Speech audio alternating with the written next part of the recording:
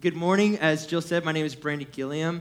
Before I get too far ahead, I thought I would properly introduce myself. You may have seen me running around in the worship team or in another avenue in this church, but I thought I would take this moment to say, this is me. This is who I am completely and totally, so you have no doubt of exactly who I am through and through. So, an interesting thing about me is I like Twitter. Anyone on Twitter? A few? Okay, great. I really like it. You know, it's of the social media avenues, it's the one that I enjoy the most. You know, I like the intentionality of it all. I get to follow pastors and leaders and authors and Taylor Swift. I said it. I follow Taylor Swift. I'm not ashamed. You know, I'm not ashamed. She has 53.2 million followers, and I'm one of them. And I'm proud. You know, in my defense, though, when she writes lyrics like, I don't know about you, but I'm feeling 22, it's like she's speaking to my soul, you know? I mean, she just gets me on a level that not many people do. And so Taylor Swift and I, we're tight. We're really tight. But no, I like Twitter, and so I thought an interesting way to introduce myself today would be to introduce myself in under 140 characters or letters, right? So this is me in 140 characters or less. Here we go. I follow Jesus, #disciple. I love my wife, Kelsey, #marrying up. Coffee, period. #the best part of waking up is literally anything but Folgers in your cup, Rick. I mean, just, let's be real, Folgers just not that good. It's just not that good. I read a lot, #nerd, #proud of it, okay? So that's me in 140 characters or less. So now you completely understand me at my essence entirely. Just kidding. No, honestly, that probably took a lot more time than I should have put into it, but that's just how deep my love for Twitter really goes.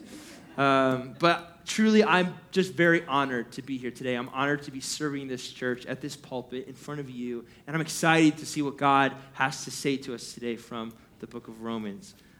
So, as I mentioned in my Twitter introduction, I like to read, and that's true. I've been reading as much as I possibly could since I was around junior high age. But it all began for me in a hole in the ground. Not a nasty, dirty, wet hole filled with ends of worms and oozy smell, nor a dry, bare, sandy hole with nothing in it to sit down on or to eat. It was a hobbit hole, and that means comfort. So if you don't know, that is the first line to the book The Hobbit, which is the beginning book of the saga of the Lord of the Rings. Yes, I like Twitter and I like Lord of the Rings. I'm just really stacking up nerd points today. I know. But I have read that sentence more times than I can count. So many times that when I read it now, it feels like coming home, you know. My dad actually started reading me bedtime stories of the Lord of the Rings when I was a little kid. And so as soon as I was old enough, I was like, I've got to start reading Lord of the Rings. And so I got to these, because they're kind of intense books a little bit for like a little kid. So I got a little bit older, and I got my hands on The Hobbit, the first book in Lord of the Rings. And I started reading, and I was like, oh my goodness, I am Bilbo. I met myself in The Hobbit. I was like, I am that hobbit who just wants to stay home and safe and away from adventure and danger, but not really put myself out there, but then finds myself in these scenarios where I'm thrown into things where I have to figure it out and figure out myself at the same time. It was just, I fell in love with the story. And then I went on to read stories of Frodo and Sam and the Ring and Gandalf and Aragorn and all in Middle Earth, and just the list goes on and on. My imagination was filled to the absolute brim with these stories. My point is, I loved Lord of the Rings, but we all know, and I've read the stories many, many times, but nothing really beats the first time. You know, that first moment where I met Bilbo for the first time, and I said, Bilbo, we're the same person. Did you know that? I'm talking to a book right now. So I read through them the first time, and I came to the last book, The Return of the King, where Aragorn is going to sit on his white throne. He's going to make everything right in Middle-earth, and all things will just have peace and happiness and harmony, and things will just be right with the world. And so I pick it up, and I grab it, and I remember grabbing it, and I was so excited. It was early in the morning, that 544-page book, and I sat down, and I read it in one day. I just tore through it. I couldn't stop reading it. I mean, I was not eating, I wasn't sleeping until I had finished Frodo's adventure. But then, once I finished, I had only one question in my mind. What do I do now? I mean, I had lived in this story for so long. I was like, what am I supposed to do now that Frodo's adventures is done? I was walking around for weeks muttering to myself, what now? What do I do? How do I eat? How do I drink? How do I sleep? How do I speak? How do I breathe? It's like I've lost an actual friend or something. Has that ever happened to you? Where you read a story, you find a story, you live a story, and after it's done, you're not quite sure what to do with yourself then. And you ask your question, what now? I think it's actually a really important question. It's a crucial question to ask because what we're really asking is, now that I have had this transformative experience, what am I supposed to do with it? Now, I might be reading a little bit into my experience with Lord of the Rings, but you catch my drift here. Something happens to us in transformation. Something happens to us where we ask that question, what now? What do we do next? And this brings us to part 5 of our journey through the Romans road, where we traditionally look at Romans 10:9. If we could throw that up on the screen there. Romans 10:9. Because if you confess with your mouth that Jesus is Lord and believe in your heart that God raised him from the dead, you shall be saved. This is a very well-known passage and foundational to Christian understanding of what it means to be saved. This verse has led countless Christians through the glorious gates of salvation. This verse is full of life. There's no doubt about that. It's absolutely essential to what we know to be true about following Jesus. But this sermon series that we're on is the Romans Road, where we off-road from the traditional Romans Road. We ask the question, are these verses important in and of themselves, or are they important because they're connected to a larger narrative in Paul's, not gospel, in his letter, right? We're asking that question, what goes behind, what goes further than the Romans Road? And today we're looking at salvation. So with that in mind, I got to be honest with you, we have a challenging road ahead of us today. Today's sign is this, which I'm actually not even sure what this means. I probably should go back to driver's ed or something. But it's to show you tension, right? It's to say something's going on here in the text that creates tension in us. Because Romans 10:9 is found directly in the middle of 3 of the most challenging and controversial chapters in maybe all of the Bible for Christians. This is Paul at his theological best in these chapters. And he's pulling no punches. And his arguments have been argued about among Christians pretty much ever since he put pen to paper. The reason these chapters are so controversial is because of the topic. It's about how God does salvation, how he interacts with humanity and rescues humanity. And there's a lot that goes into it. Paul uses words like predestination, like election, and foreknown, which have become huge buzzwords in the church. Just mentioning some of those words has probably perked your ears up with either preconceived ideas of support or defense. But what I want us to focus on today is exactly what Paul is talking about in Romans 9 through 11. Paul is explaining the mystery of God's salvation through Jesus Christ that is available to all who believe. And this is a mystery. It's not something that we have figured out. It's not something that is done and completed and stamped and we have no questions about. There are questions here, and we are learning more and more about salvation as we walk with Jesus. But it is mysterious. The way that God works at times is mysterious. But sure, there are things that we can know. Right? We can know that Jesus was a real man, that he was God incarnate, that he walked on the earth, that he saved us from our sins, that he made us right before God. These are things that we can know, but to truly comprehend what they've done, that goes beyond our capability. Verses like Isaiah 55:9 come to mind, where God says to Israel, For as the heavens are higher than the earth, so my ways are higher than your ways, and my thoughts than your thoughts. How far apart are the heavens from the earth? It's immeasurable, absolutely immeasurable. So God is saying there are things that I do that won't quite make sense to you. But, that's a very large, strong but. He meets us there. He meets us in that moment, in the mystery, and he walks alongside us because we don't have it all figured out. There's a certain amount of humility that we must have when entering these passages because we don't have it all figured out. Now, let me pause and talk a little bit about anthropology. Okay? Anthropology, there are two types of study.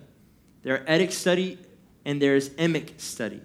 Etic study, researchers make their observations from the outside of culture. So they kind of take a large look at the whole of the culture. Emic researchers get up close to local customs, traditions, beliefs. They literally learn the language of the people and the culture that they are studying. Exactly.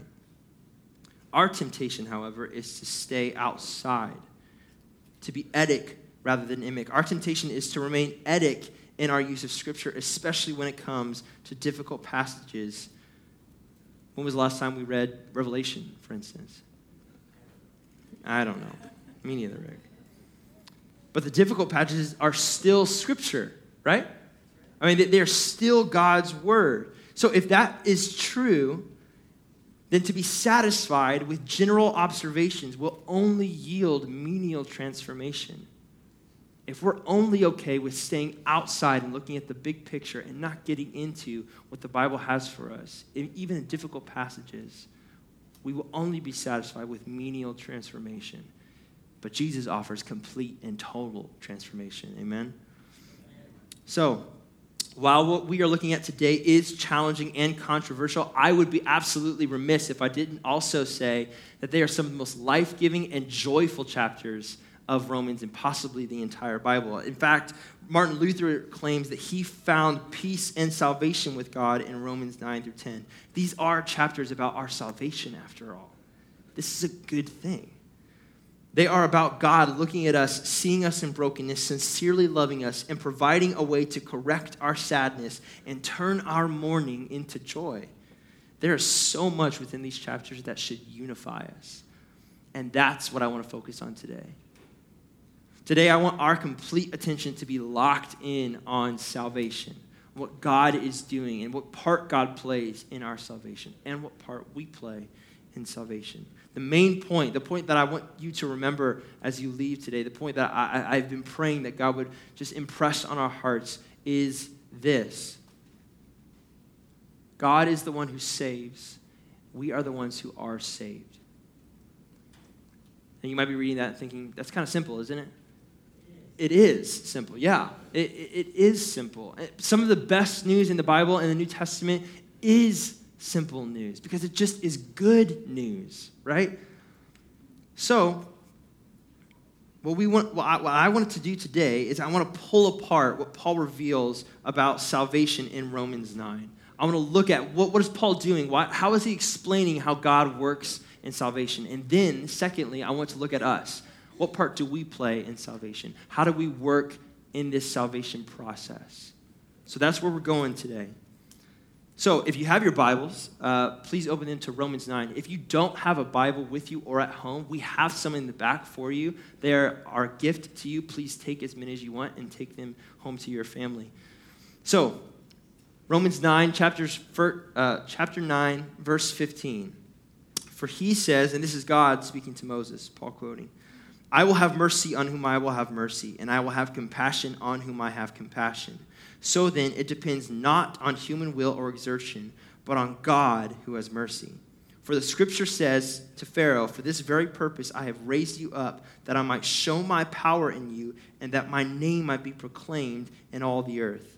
So then, he has mercy on whomever he wills, and he hardens whomever he wills. So my first point in support of the idea that God saves and we are the ones who are saved is this. God initiates mercy and compassion in salvation. God initiates mercy and compassion in salvation. So what we see here is Paul starting with a story. This would have been an incredibly familiar story to all of his Jewish followers, all the Jewish people in Rome. This would have been incredibly familiar to them and possibly familiar to some of you here today. And let me just pause for a moment and say something kind of interesting. You'll probably see Paul, you will see Paul quoting the Old Testament a lot in these 3 chapters. And keep in mind, the Old Testament to Paul was his Bible. This was the Bible that he prayed over, the Bible that he memorized, the Bible that he heard sermons from, the Bible that he preached from. He's quoting it a lot here. In fact, 33% of all of Paul's Old Testament quotations exist in chapters 9 through 11. 33%. That's huge. It's a huge grouping of Old Testament quotations in such a small space. It is as if Paul understands that what he is dealing with in speaking of God's salvation is very sensitive. And so, as to not rely on his own wisdom, he looks to the revelation of God's word. A lesson I think we could all learn and do well from today, especially myself. So, Paul, jumping back to Romans, Paul makes reference to the story of Moses inside the tent of meeting on Mount Sinai, where Moses asked God to reveal his glory. So let's read that story and see what Paul is talking about here. In Exodus 33, starting in verse 12, Moses said to the Lord, and in my translation, that word Lord is capitalized because it's in reference to God's proper name, Yahweh, which will become important in just a moment. So, Moses said to the Lord, "See, you say to me, bring up this people, but you have not let me know whom you will send with me. Yet you have said, I know you by name, and you have also found favor in my sight. Now, therefore, if I have found favor in your sight, please show me your ways, that I may know you in order to find favor in your sight. Consider, too, that this nation is your people." And he said, this is God speaking to Moses, "My presence will go with you, and I will give you rest." And Moses responded to him, "If your presence will not go with me, don't bring us up from here. For how shall it be known that I have found favor in your sight, I and your people? Is it not in your going with us, so that we are distinct, I and your people, from every other people on the face of the earth?" And the Lord said to Moses, "This very thing that I have spoken to you, I will do. For you have found favor in my sight, and I know you by name." Moses said, "Please show me your glory." And he said, "I will make my goodness pass before you and proclaim before you my name, Yahweh, the Lord. And I will be gracious to whom I will be gracious, and I will show mercy on whom I will show mercy." Let me give you a little context of what's happening here. This is Moses coming to God. This is not a casual or polite conversation. This is not grandma praying for breakfast on Sunday. This is an intense conversation between God and Moses. Moses comes to God and says, "Okay, God, you have chosen us. You did the thing with Abraham, and that's great. We want that. We want more of you in our lives. But we're not quite sure how to follow you yet." See, at this time in Israel's history, they were still trying to figure out who they were. They were trying to figure out, what does it mean to be God's people? What does it mean to follow after God? And Moses is saying, "God, show us your glory. Reveal yourself to us so that we know what to look at and be more like." And God says, "I will go with you, and I will give you rest. And I will reveal my name to you," which is a Hebrew way of saying, I'll make myself known to you. I will show you who I am actually. And then right after this, God says to Moses, "And pick up some tablets, and we're going to make a law. And this is how you'll know to be my people. We're going to create a law, and you will follow this law, and that's how you will be my people. I will be your king. You will be my people if you follow this law." Right after this conversation. So God's response to Moses is that of a wise father to an impatient and zealous son. Here we see God making himself known to Israel and making a covenant with them that he will go with them, give them rest. But shortly after this, and we need to catch this today, shortly after this, God reminds Moses that it is not him, but God who determines the direction and application of mercy, of his mercy and compassion.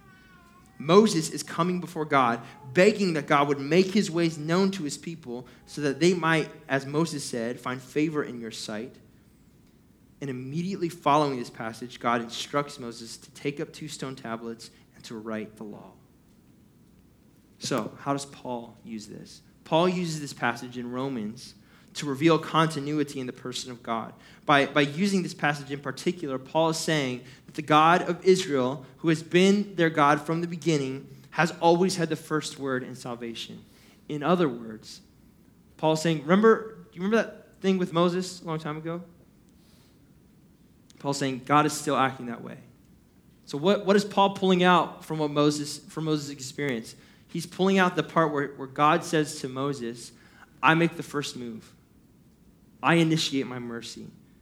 Right after God promises to reveal his name to Moses, right after God says, yes, I'm with you, I will give you rest, he says, but Moses, don't forget, I make the first move here. This is not a two-way street. You're the one who's drowning. I'm the one who's lending a hand. And Paul's saying, it has always been this way in salvation. It has always been the way of God to act first in salvation. We don't save ourselves. God saves us. And Paul's saying, yes, I agree with Moses. And I'm saying, yes, I agree with Paul. It's probably a good thing to say, pulpit, right? But Paul uses this to reveal continuity in the nature of God. God's mercy is everlasting and his compassion is never ending. Therefore, whomever God chooses to bestow his mercy and compassion on is eternally blessed, which is the Hebrew way of saying saved. Paul is saying that when it comes to salvation, God has the first word. And we can see this in a different translation. Eugene Peterson's translation of the Bible is the Message. And he writes Romans 9:18 like this. All we are saying is that God has the first word, initiating the action in which we play our part for good or ill. So now that we've established that, now that we see what Paul was doing with Exodus and with the story of Moses, establishing God as the one who does the saving, let's move to us. Let's transition to what Paul is doing with us in this story of salvation. So, Romans 9, verse 19. You will say to me then, why does he still find fault? For who can resist his will? But who are you, O man, to answer back to God? Will what is molded say to its molder, why have you made me like this?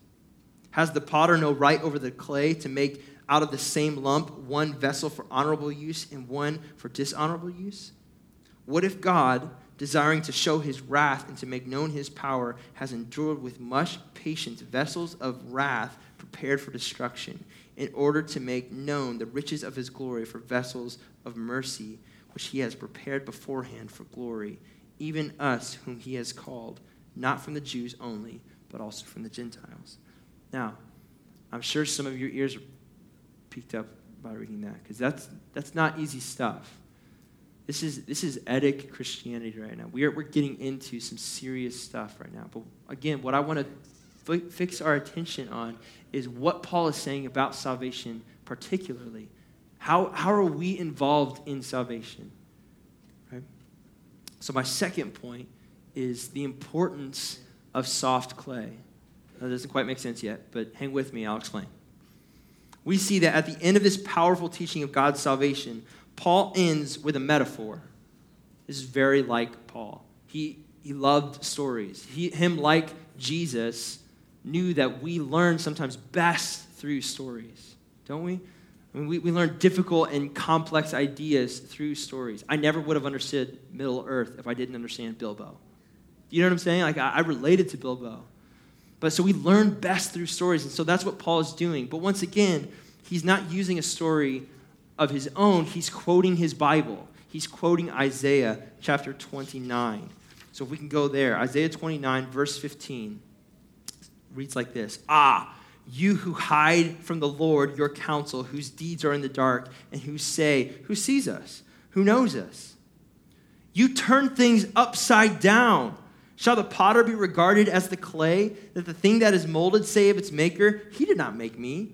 Or the thing formed say of him who formed it, he has no understanding? In this story, Israel has rejected God's counsel. And Isaiah is saying to them, you've got everything upside down. God is your counsel. He embodies it. Don't go the opposite way. Go toward him. Don't go away from him when you need counsel. What you are doing is as crazy as clay critiquing its potter, which is a very strong but also kind of funny image. I mean, if you're a potter and your clay starts screaming at you, we got a couple things to talk about. First, you might just want to throw the clay away. You got some bad clay. It's out in the sun too long. Just throw it away. Get some new clay. Two, if your clay is yelling at you, you might want to go visit this place with they got these padded walls and these really tight jackets. It's nice. The coffee's great there. The people are really nice. You'll love it. No, but it's funny because it doesn't work that way. Clay doesn't critique the potter. It just doesn't happen. The reason this is funny is because it doesn't happen. Clay is supposed to yield to the hand of the potter. It's supposed to do that. Paul uses this same image, going back to Romans, to elicit a similar lesson, which is that God is in charge of salvation, and we are in charge of being saved. But what exactly does that mean? Both Paul and Isaiah are critiquing God's people, all of us. Paul and Isaiah are critiquing God's people, us, today, by saying that in order to be saved, you cannot tell God how to make a pot. Instead, Paul and Isaiah insist that the people of God must yield to the hand of the potter and work with him. Work with him in new creation.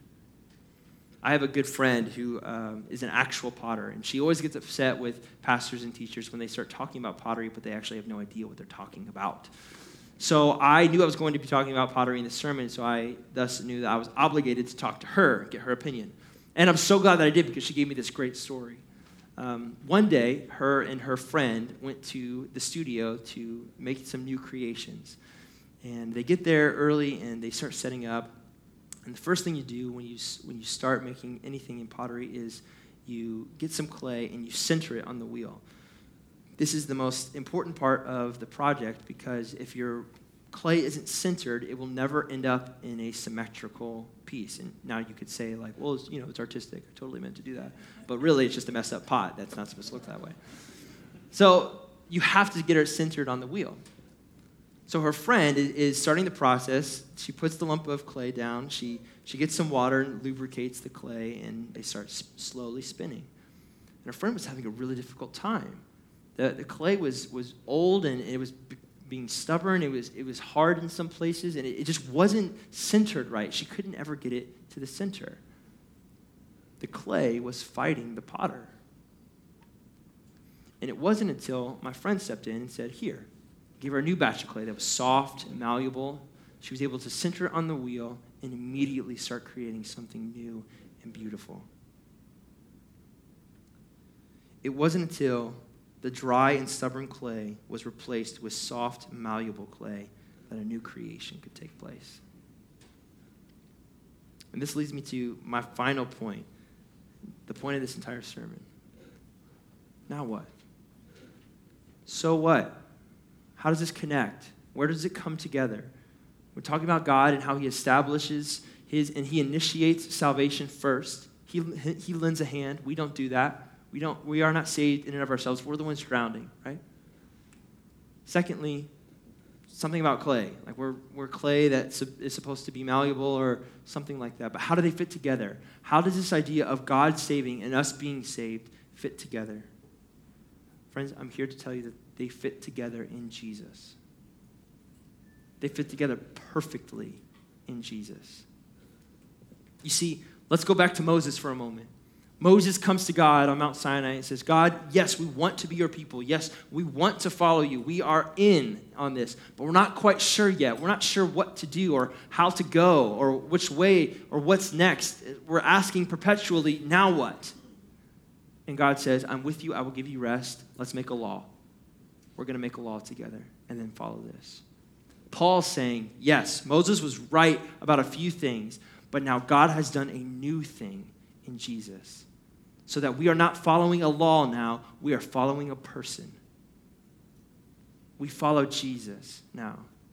It transforms our transformation from following a list of rules to following a person. Over and over again, the narrative of the New Testament, the new covenant, is to put on the nature and character of Jesus. Once God justifies us, once we trade our hard clay hearts for a malleable spirit, we begin to daily allow God to make us into new creations that look more and more like Jesus every day. That's the now what of salvation today. That's the now what of salvation, how it fits together, what Paul was talking about in Romans 9. That's the backbone of Romans 10:9. after we confess, after we believe, we go forth and we follow a person, and that person is Jesus. What if, my question in closing is this, what if we allowed our whole beings to come under the guide of God's firm salvation? God is there, ready. He initiates salvation. What if we say, yes, I'm all in, grabbing the hand, and then I'm following the person, Jesus? What would happen?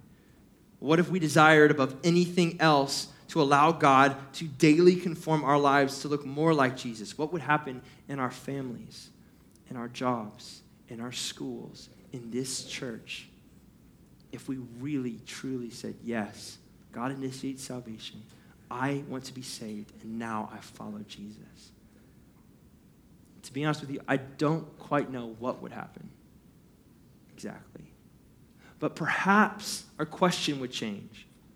Perhaps it wouldn't be, now what? Perhaps we wouldn't be muttering to ourselves, I'm not sure what to do, I'm not sure where to go, now what? How do I do this? But the question would transform into what's next? What do we do now? Jesus, what are you going to do tomorrow? How are we working with you tomorrow to move further up and further into this salvation? How do I look more like Jesus than I did yesterday or a week ago or a month ago or a year ago? How am I continually saying, God is the one who saves, and I am saved, and now I'm following Jesus all the way? Perhaps our question would change from now what to what's next. Pray with me. Father, we love you. I pray that your word would go forth today, that your truth would penetrate the hearts of your people, and that your people would praise you. God, I pray that we would be struck with the idea of transforming our hearts to be more like you, that we would become that malleable clay in your hand, and you would make us into new creations that would sing your praise and live out your praise in the earth. God, I pray just a huge blessing over this church, over these people, that you would guide them, that you would direct them, that you would draw them into yourself, and that you would make them new over and over again. So God, would you bless them and keep them? In Christ's name, amen. Before you go, I would like to encourage you, if you have anything that you would like to receive prayer for, we have a prayer team over here that would love to pray with you and pray over you. Thank you so much for giving me the opportunity to be in front of you and to share this moment with you today. It has been my absolute pleasure and honor. So may God be with you as you continue your week. Thanks.